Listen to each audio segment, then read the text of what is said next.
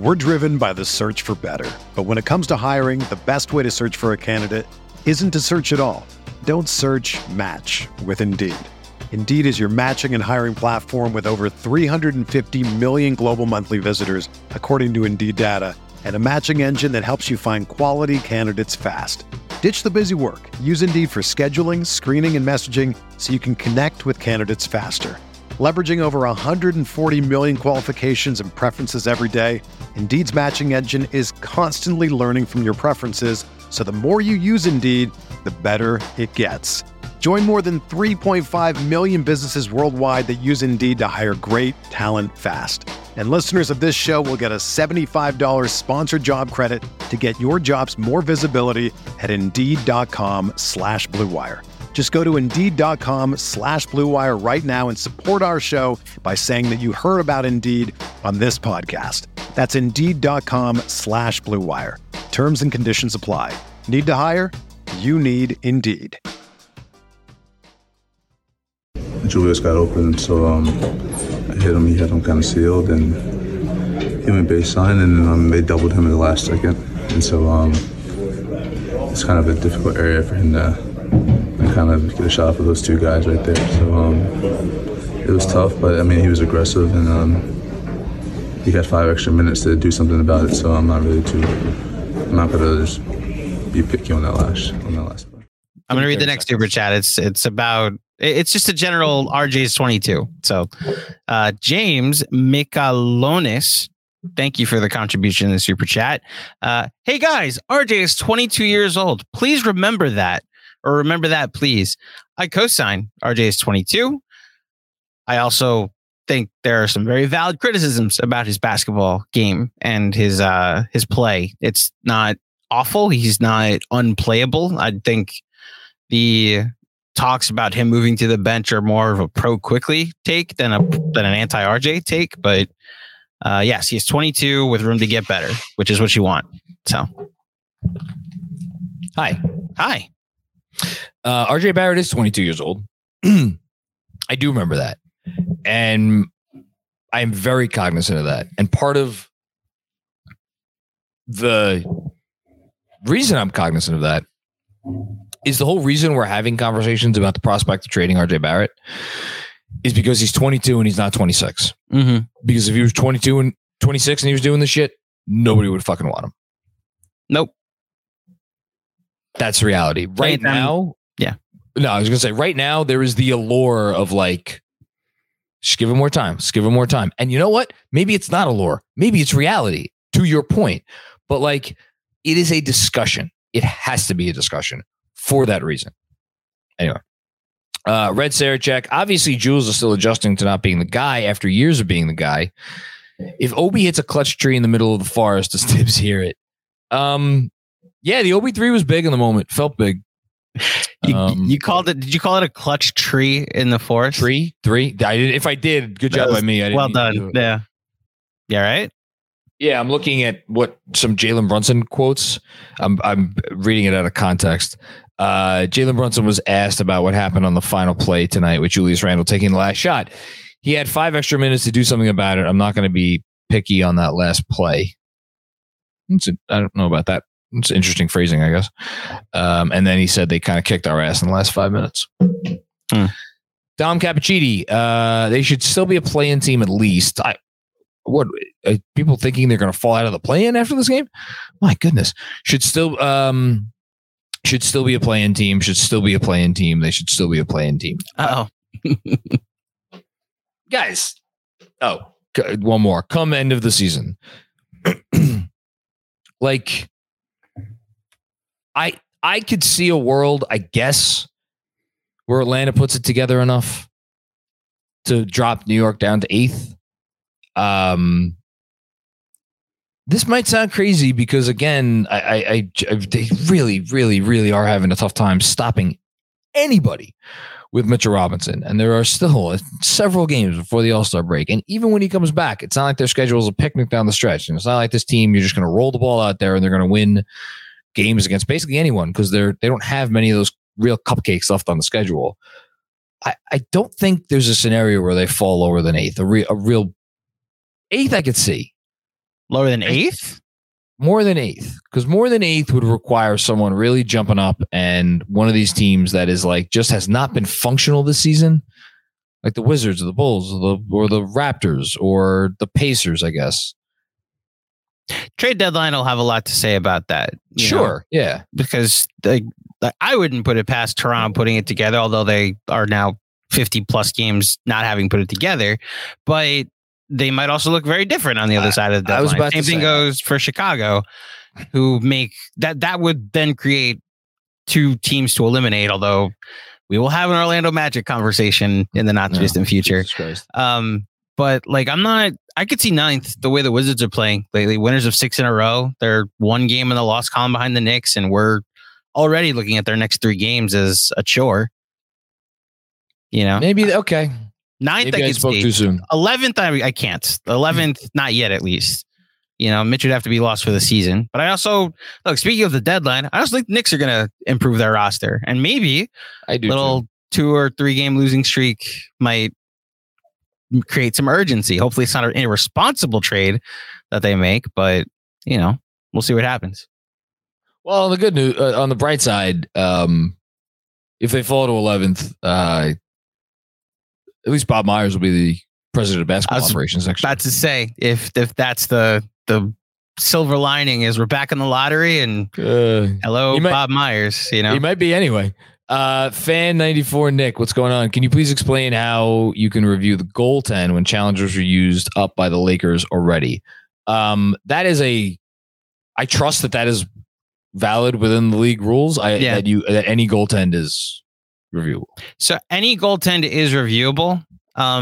Specifically that one, because usually what they'll do sometimes is with the shot clock and with a goaltend, they'll just like flag it and be like, hey, next stoppage of play, we'll go back and look at it. It's why sometimes you'll like go to a timeout with the score being one thing, and they come back on the other side of a timeout and they look at it. Chat's also saying that it might just be a last 2 minutes thing. I could have swore I've seen them.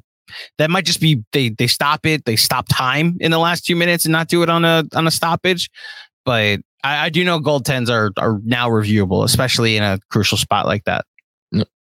Dom, thank you again, Dom Cappuccino. Very generous, Don. I appreciate it, man.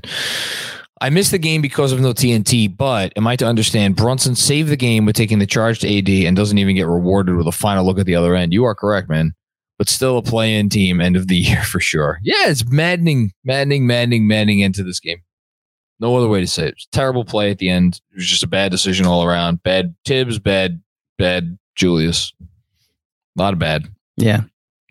Ham DM, thank you for the generous contribution. Thank you, KFS, for being here after games like these. Hashtag get well soon, Mitch. Hashtag IQ rocks. IQ does rock. Being here after games like this, I don't know. We could really come up with a pretty serious ranking, like a top 10 ranking of games like this. Dallas will be number 1 for the end till the end of time. Oh, that hurt the most? No, just like, so if I don't know what that's the thing is I don't know what the criteria is. Is it post games that hurt the most, post games that were the most difficult to do, like worst losses, and you purposefully leave it vague like that?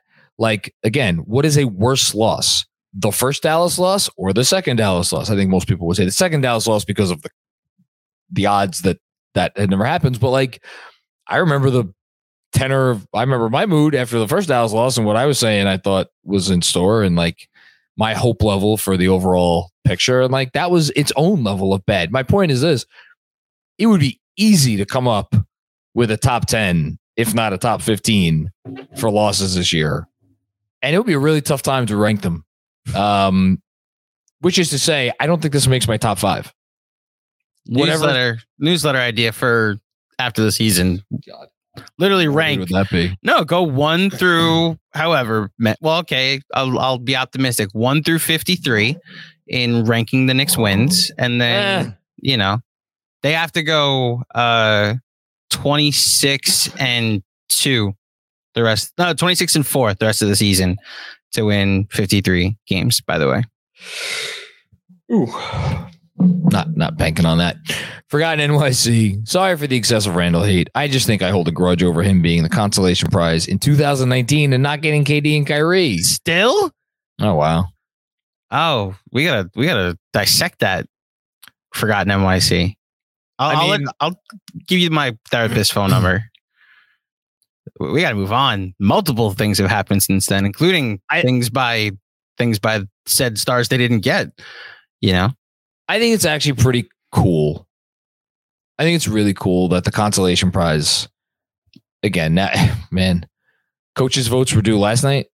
Yeah, probably they got sent in Sunday night. Yeah.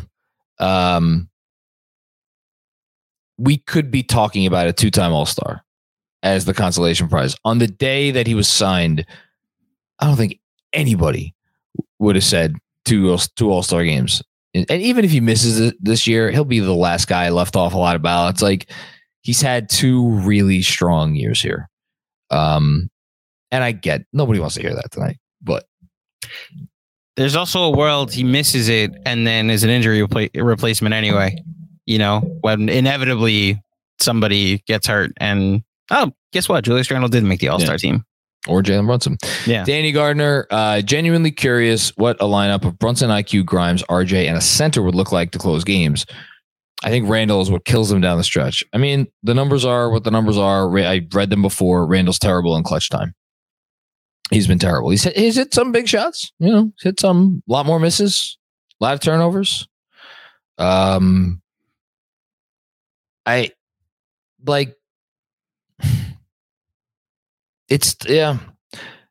it's like that would be so easy to get behind if you got more. Because the fact that I'm sitting here and in my head, I'm like, man, that's a defensive downgrade. The fact that I don't know if that's true. We just talked about how Randle is, if you put him in actions, like odds are bad things are going to happen for your team and good things are going to happen for the other team. And yet I could sit here and be like, is that a real, what the defensive downgrade? Is that significant? I shouldn't be having those conversations with the other players, RJ Barrett.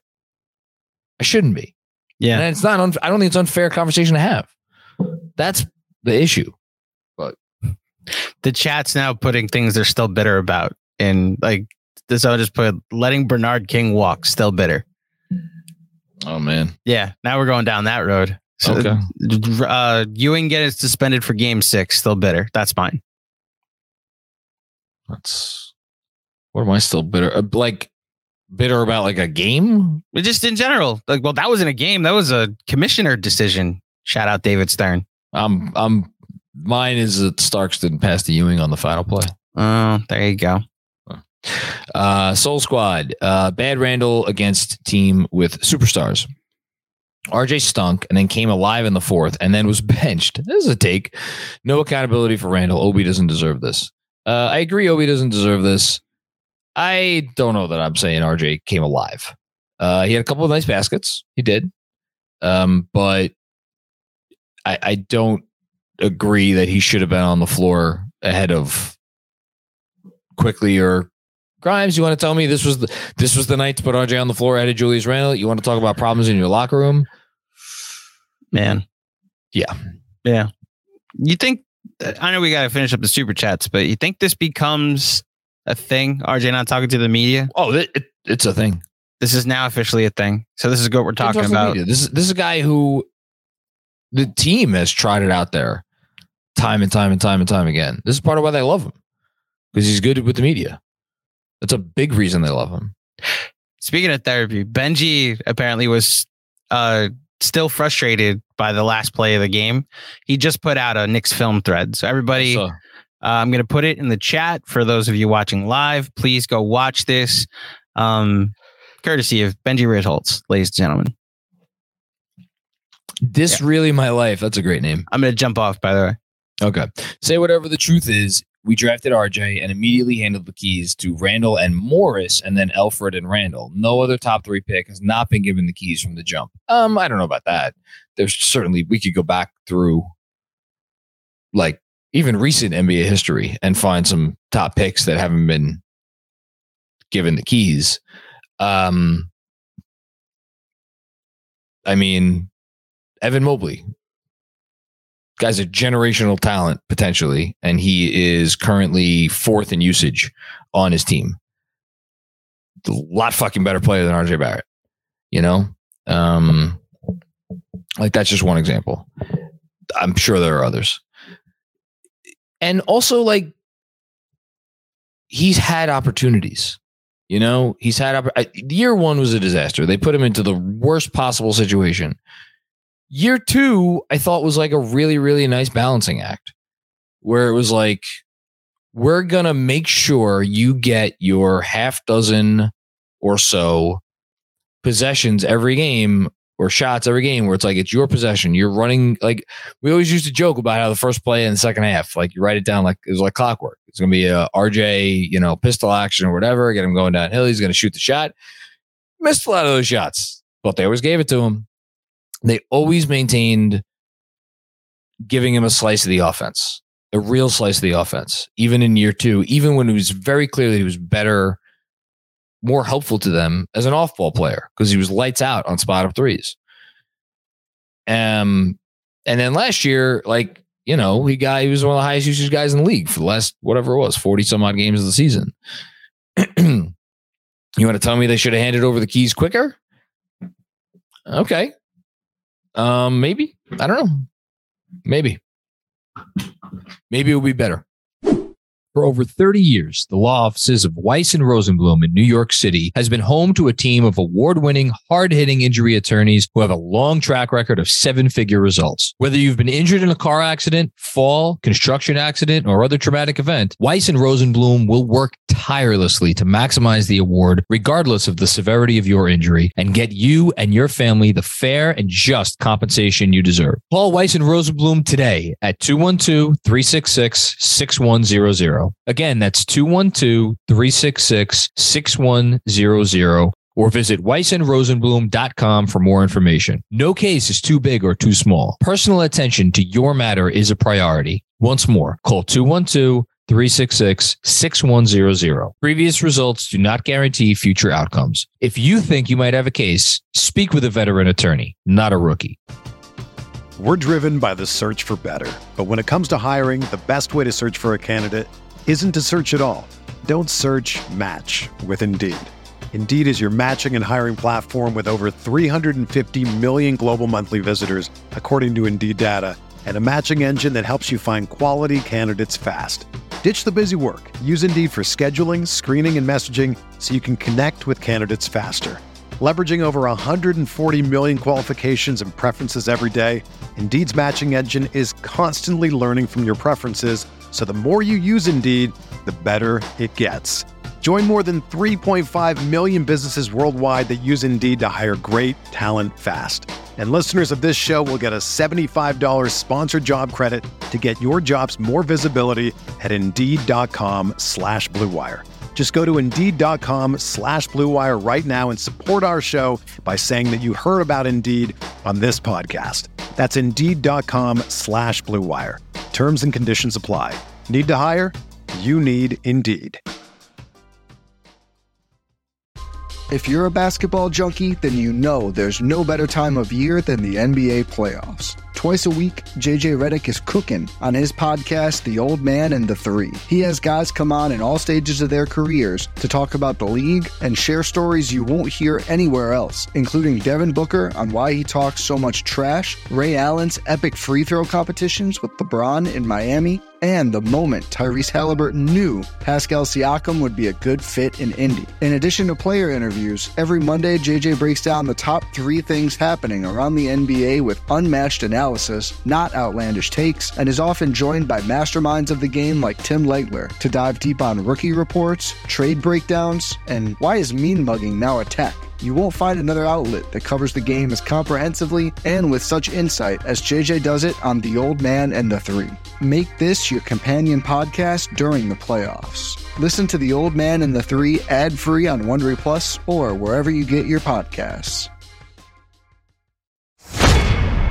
Mike Jameson, obviously we need RJ to be better, but why are his bad games reacted with we need to trade him? 22 years old with room to grow, and I hope he does. Yeah, I don't first of all, he's had a lot of bad games over 4 years, and most of those only until recently is there like we have to trade RJ Barrett. I think it's for a couple reasons. For one, I mean, he's been here for a while, and eventually, if you what's the Batman line, Andrew?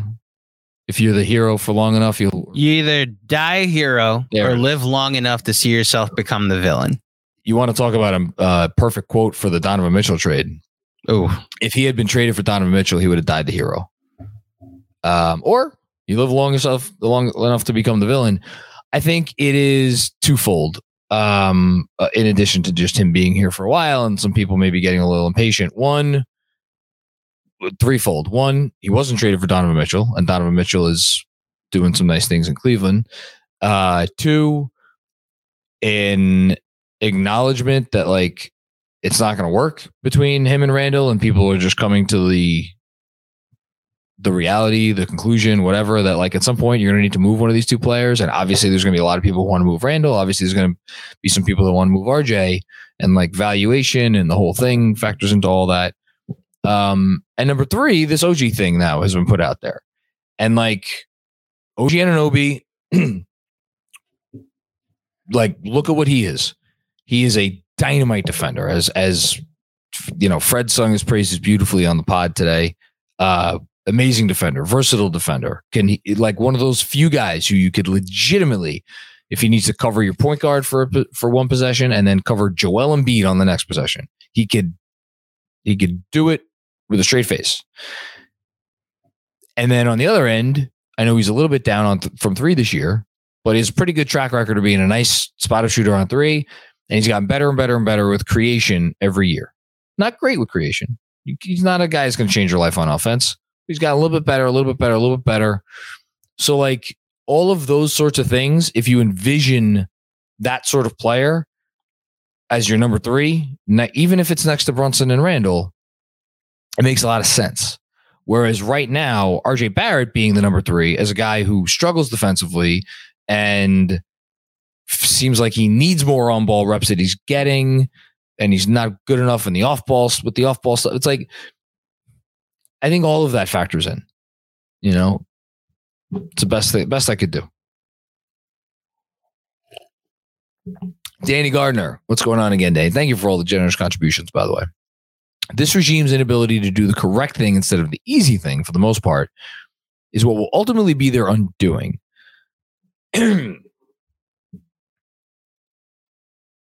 Yeah, I mean, that's an interesting one. We could sit here and we could talk about that. We could have a podcast about that statement. I think I don't necessarily know that I would say they've always done the easy thing. I certainly agree they have not always done the correct thing. I think it's a regime that was, and again, I hate repeating talking points I've made in days, weeks, months, years past, but it's a regime that was hired by an owner who, again, we talked about this, but he came out and said it. He said it. He said the quiet part out loud in his interviews last week. People are having a fun time at the Garden. You know, team's fun. People are having a good time. Teams gonna make playoffs, like getting better. This is like he wants it to be a fun atmosphere. That's what he cares about. He wanted wins, you know. And when you're given a directive to be like, "Hey, I want my team to be fun. I want them to win some games. I want them to make the playoffs," and all that kind of shit.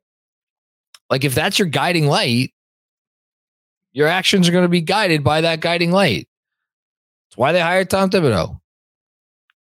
Man does all kinds of manning shit, but it's going to win you some games, you know?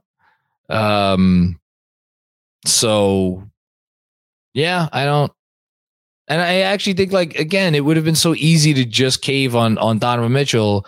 And while there is certainly a part of me that will always believe if Utah called them up one more time and said, here's the offer from Cleveland, one last chance to beat it, otherwise we're taking that offer, I think they would have beat it. And I think Donovan Mitchell will be a Knick. But They tried to play hardball. And like, I've criticized them a lot for those negotiations. In this specific context with what you're bringing up, I think you could give them credit for playing hardball, because that would have been real easy. Because Donovan Mitchell. Forgotten NYC, random. What do you think eventually gets the front office fired? Bob Myers' availability. I think Bob Myers, I think that article that came out in The Athletic last week mentioning New York, don't think that was in passing. And I think if a GM or a lead executive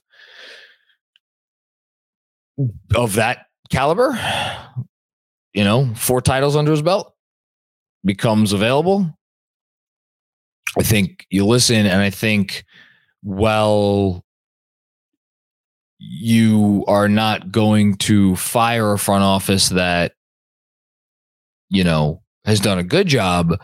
I do think maybe it makes you reevaluate what is a good job. And if, again, the Knicks this year, Dolan is going to want to continue to see certain boxes checked. This year, that box is playoffs. Then there's another box this summer. How are you getting materially better this summer before next season? That's a box. And then if they make it to next season, then it's, okay, now you're going to win a playoff series, right? That's the next step. If any of those boxes don't get checked, they're gone. The tough part, the tricky part is if in attempting to check those boxes, this front office makes this situation materially less appealing to the the possible person who's going to take their job, to the point that the person who might want to take their job and might otherwise look at the Knicks as an appealing job was like, ooh, I like that job a lot better when they had all their first round picks. But now they don't, because they traded them all for fuck knows what. That's the concern. Fargo Tufo, what's going on, Alex? Whatever. In 2 weeks, we will have 2 All-Stars and a rising star. Chill out, people. Baby steps. Good night from the land of enchantment. I appreciate the positivity, Alex. Thank you. Needed that one. Haitian Ferg, what's going on, Haitian? Both RJ and Obi have squandered their chances to make Randall expendable. Again, I always push back on the RJ love and the Obi love. I think it really is, the truth is in the gray area. Like, have they missed opportunities? Sure, but these are young players. They are not perfect players. They are not star players. And it is always a mix. It is always a little bit on the player, and it is always a little bit on the situation. Now, if it's 60-40, 70-30, one way or the other, but like, it's not just that they've squandered opportunities. Yes, they've had opportunities. Have they made most of those opportunities always? No. But there's more going on here too. Anyway, Grimes and IQ are developing very well on both sides. The front office has too many redundant pieces. They are hindering lineup balance. Yeah, I think Grimes and Quickley, like, all the credit in the world to them. I think you can argue their situations respectively, Grimes and Quickley, were easier to deal with. Now, you could also look at Quickley in particular, a guy who has to play with every freaking lineup. Just very little continuity in terms of like who he gets to play with and who he gets to develop chemistry with. You could argue that Quickley actually has the toughest of those situations. I don't know if I believe that. I would still say Obi has it tough. By far the toughest. And I'd go Obi, Quickley, RJ, Grimes in that order. Because for Obi to come off of being like one of the highest usage guys in the country with a team that played him a very certain way, to go to this situation and to have to adjust his game to become a player that he was not anywhere near that type of player when they drafted him. That's just, that's asking a lot. It's asking a lot. Danny Gardner. Danny, you're on fire tonight. Thank you, man. I love Bey as a cheaper, smarter alternative to OG Anunoby. I have to give up less. It's a good buy low candidate. I think Tibbs could work wonders. VA connection with JB. So Villanova connection, yes, with Jalen Brunson. I like Bey. If he is a buy low candidate, I like him. There's a really good offensive player in there.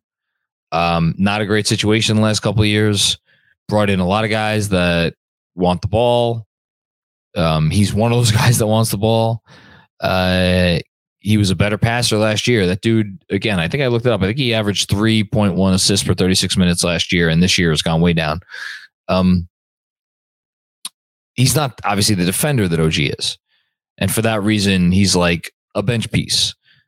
Is he a good bench piece? Is he a bench piece you could win with? Or is he a bench piece that's going to flame out of the league in 4, 5, 6 years? I don't know. It would depend on the cost.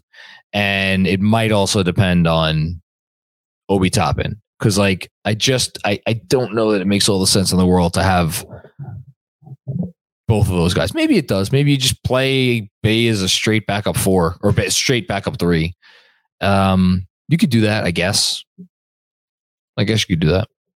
We'll see. Red Sarachek with another one. Ever since the proposed iHeart for a primetime cable for a primetime Carbone reservation trade, he's made me eat my words. He has played very well. He was good again tonight. It certainly, I think, after Brunson and Quickly, probably going to get my third start tonight. Quentin Grimes will hit those threes in round 1, and 7th Avenue will get shut down. I love your positivity, Red. Thank you. Ed Paolo, what's going on, Ed? Thank you for the generous contribution. The hate for RJ is wild. Currently the third guy in an offense where Brunson and Randall don't really move the ball. After the half, he hit 3 consecutive shots, including from the mid-range, comes out, and he never comes back in. Again, I think we're talking about 2 different things. Tonight, I do not think he was one of the players that should have been on the floor to end the game. Now, even having said that, in retrospect, could I be wrong? Absolutely. Randall was terrible. Grimes didn't hit any threes. Quickly did hit the one shot in the first quarter or in the beginning of overtime. Do I think he would have cost you defensively, RJ, if you had to take one of Quickly or Grimes or, yes, actually Randall off the floor? I think he might have hurt you. I can't sit here and say definitively that it was the right move. It might have been the wrong move. I didn't have an issue with it in the moment. To your larger point, that he's the third guy in an offense where your top 2 guys don't move the ball. Again, that's an oversimplification. Randall and Brunson do at times move the ball. It is not the sort of free-flowing offense where your third guy is going to be a natural, like it's going to be easy for him, especially when it's a guy like RJ Barrett, which is, again, I pushed back before on the person that said he's never gotten any chances here. He has gotten chances. He has. But it is still a difficult situation for him, and a lot is still being asked of him. I think a lot of things can be true here. So good job by you pointing that out. Thank you, Ed. And Ed Paolo with another one. Thank you again. I love Grimes and IQ, but neither was flawless in the second half to warrant RJ benching, and no need to put RJ up against Quickly and Grimes. Happy to have them all. Yeah, again, is there a world where the team could go forward with all of these players, those 3 that you mentioned, RJ, Quickly, and Grimes? Yes, absolutely. I think you could argue it's the best option. So then what are you doing with Randall? I just don't see how this team goes forward with all of these, with those 2 guys in particular, those 2. That's my issue. Kevin Danishevsky, I will be the guy to defend the last play. Oh my God, Kevin, talk about taking slings and arrows. Whew. After the playback, you're doing this. Randall got to the hoop and it actually worked out for a second. If he has a second more, he probably gets the foul call. Well, 1, he didn't have a second more. And 2, and this was my point, I think, during the playback, which is like, I I had an issue with the play because I thought Randall got a nice first step. I had an issue with, instead of when he got under the basket, he went into a turnaround and didn't get the shot off. I thought there was a moment, not saying it was the right play, not saying the ball should have been in his hands, not saying any of those things. But if we're just looking at what ended up happening on the play and we're diagnosing the play that unfolded, I thought if he went straight up, Davis was in the air. I haven't rewatched the play actually, so I don't know for sure, but I think there was a moment where we could have caught Davis and got drawn a foul, which I guess is what you're implying. MR and K, RJ and picks for Toronto for OG. JR and picks to Phoenix for McCall. Yeah, but then what are you? You're Brunson and a bunch of wings. Bunch of role-playing wings. Glorified role-playing wings.